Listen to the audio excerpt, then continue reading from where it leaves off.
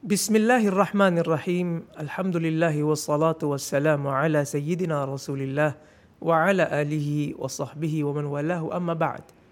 Muslimin muslimat sidang pendengar yang dikasihi sekalian, Assalamualaikum warahmatullahi wabarakatuh.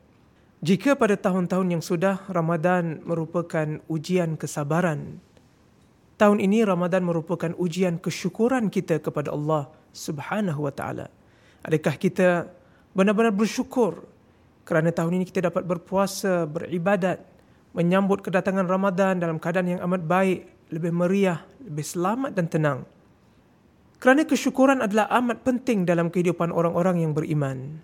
Kesyukuran mengingatkan kita betapa kerdil dan lemah sifat manusia. Bahawa keadaan kita amat mudah berubah dengan sekelip mata sahaja. Dari keadaan kuat, tiba-tiba boleh menjadi lemah. Keadaan senang, tiba-tiba menjadi keadaan yang susah. Keadaan yakin dan bangga, tiba-tiba menjadi tidak pasti dan hina. Bahkan pada saat kita amat diuji dengan kesusahan, kesempitan dan kegelisahan satu ketika dahulu, semua kita mengangkat tangan tinggi berdoa siang dan malam agar Allah Subhanahu wa taala mengembalikan kita kepada keadaan yang lebih baik dan tenang. Nah, hari ini setelah permintaan dan hajat kita dikabulkan Allah Subhanahu wa taala, dengan situasi kita yang lebih baik, tatkala kehidupan kembali sedia kala, apakah kita tergolong bersama mereka yang Allah Subhanahu wa taala gambarkan dalam Al-Quran? Falamma kashafna anhu durrahu marra ka'an lam yad'una ila durrim massah. Maka apabila kami, yakni Allah Subhanahu wa taala, mengangkat dari mereka kesusahan yang pernah menimpa mereka, mereka berjalan di atas muka bumi dalam keangkuhan dan kesombongan, lupa kepada kelemahan mereka yang lalu, seolah-olah mereka tidak pernah meminta bantuan dari kami, yakni Allah Subhanahu wa taala sebelum itu. Muslimin muslimat sekalian, dalam kehidupan kita sifat sabar dan syukur yang silih berganti dengan ujian dengan kesusahan dan kemudiannya ujian dengan kesenangan, semuanya bertujuan agar kita menjadi manusia yang dapat memperbaiki diri dan memperkukuhkan keimanan, ketakwaan dan keihsanannya dengan berlalunya hari-hari, bulan dan tahun.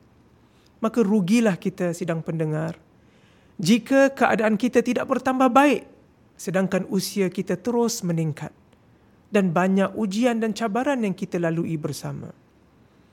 Sebagai satu masyarakat, kita telah berusaha bersama, bantu-membantu, prihatin terhadap keselamatan satu sama lain, sifat penuh bertanggungjawab. Lantas kita memastikan masjid-masjid kita menjadi tempat yang paling selamat, paling bersih, paling tenang dan teratur, dan tempat tumpahnya keihsanan di antara satu sama lain.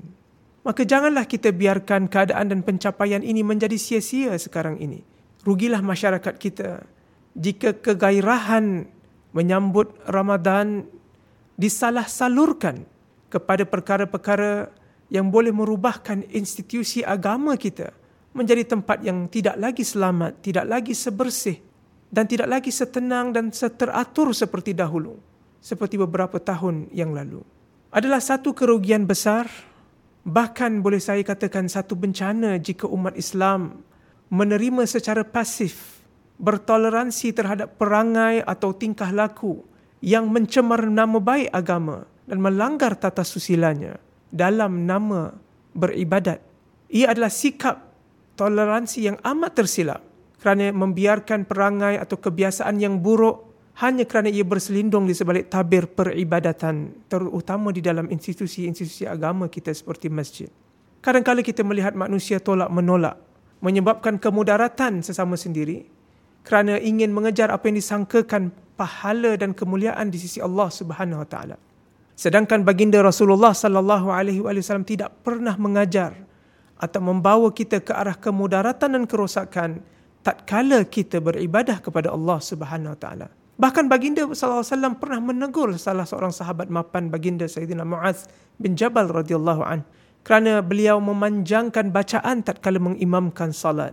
Bahkan baginda berpesan, jika seseorang mengimamkan salat maka ringankanlah bacaan kerana terdapat anak kecil, orang tua dan mereka yang ada keperluan dan urusan seperti kerja dan sebagainya.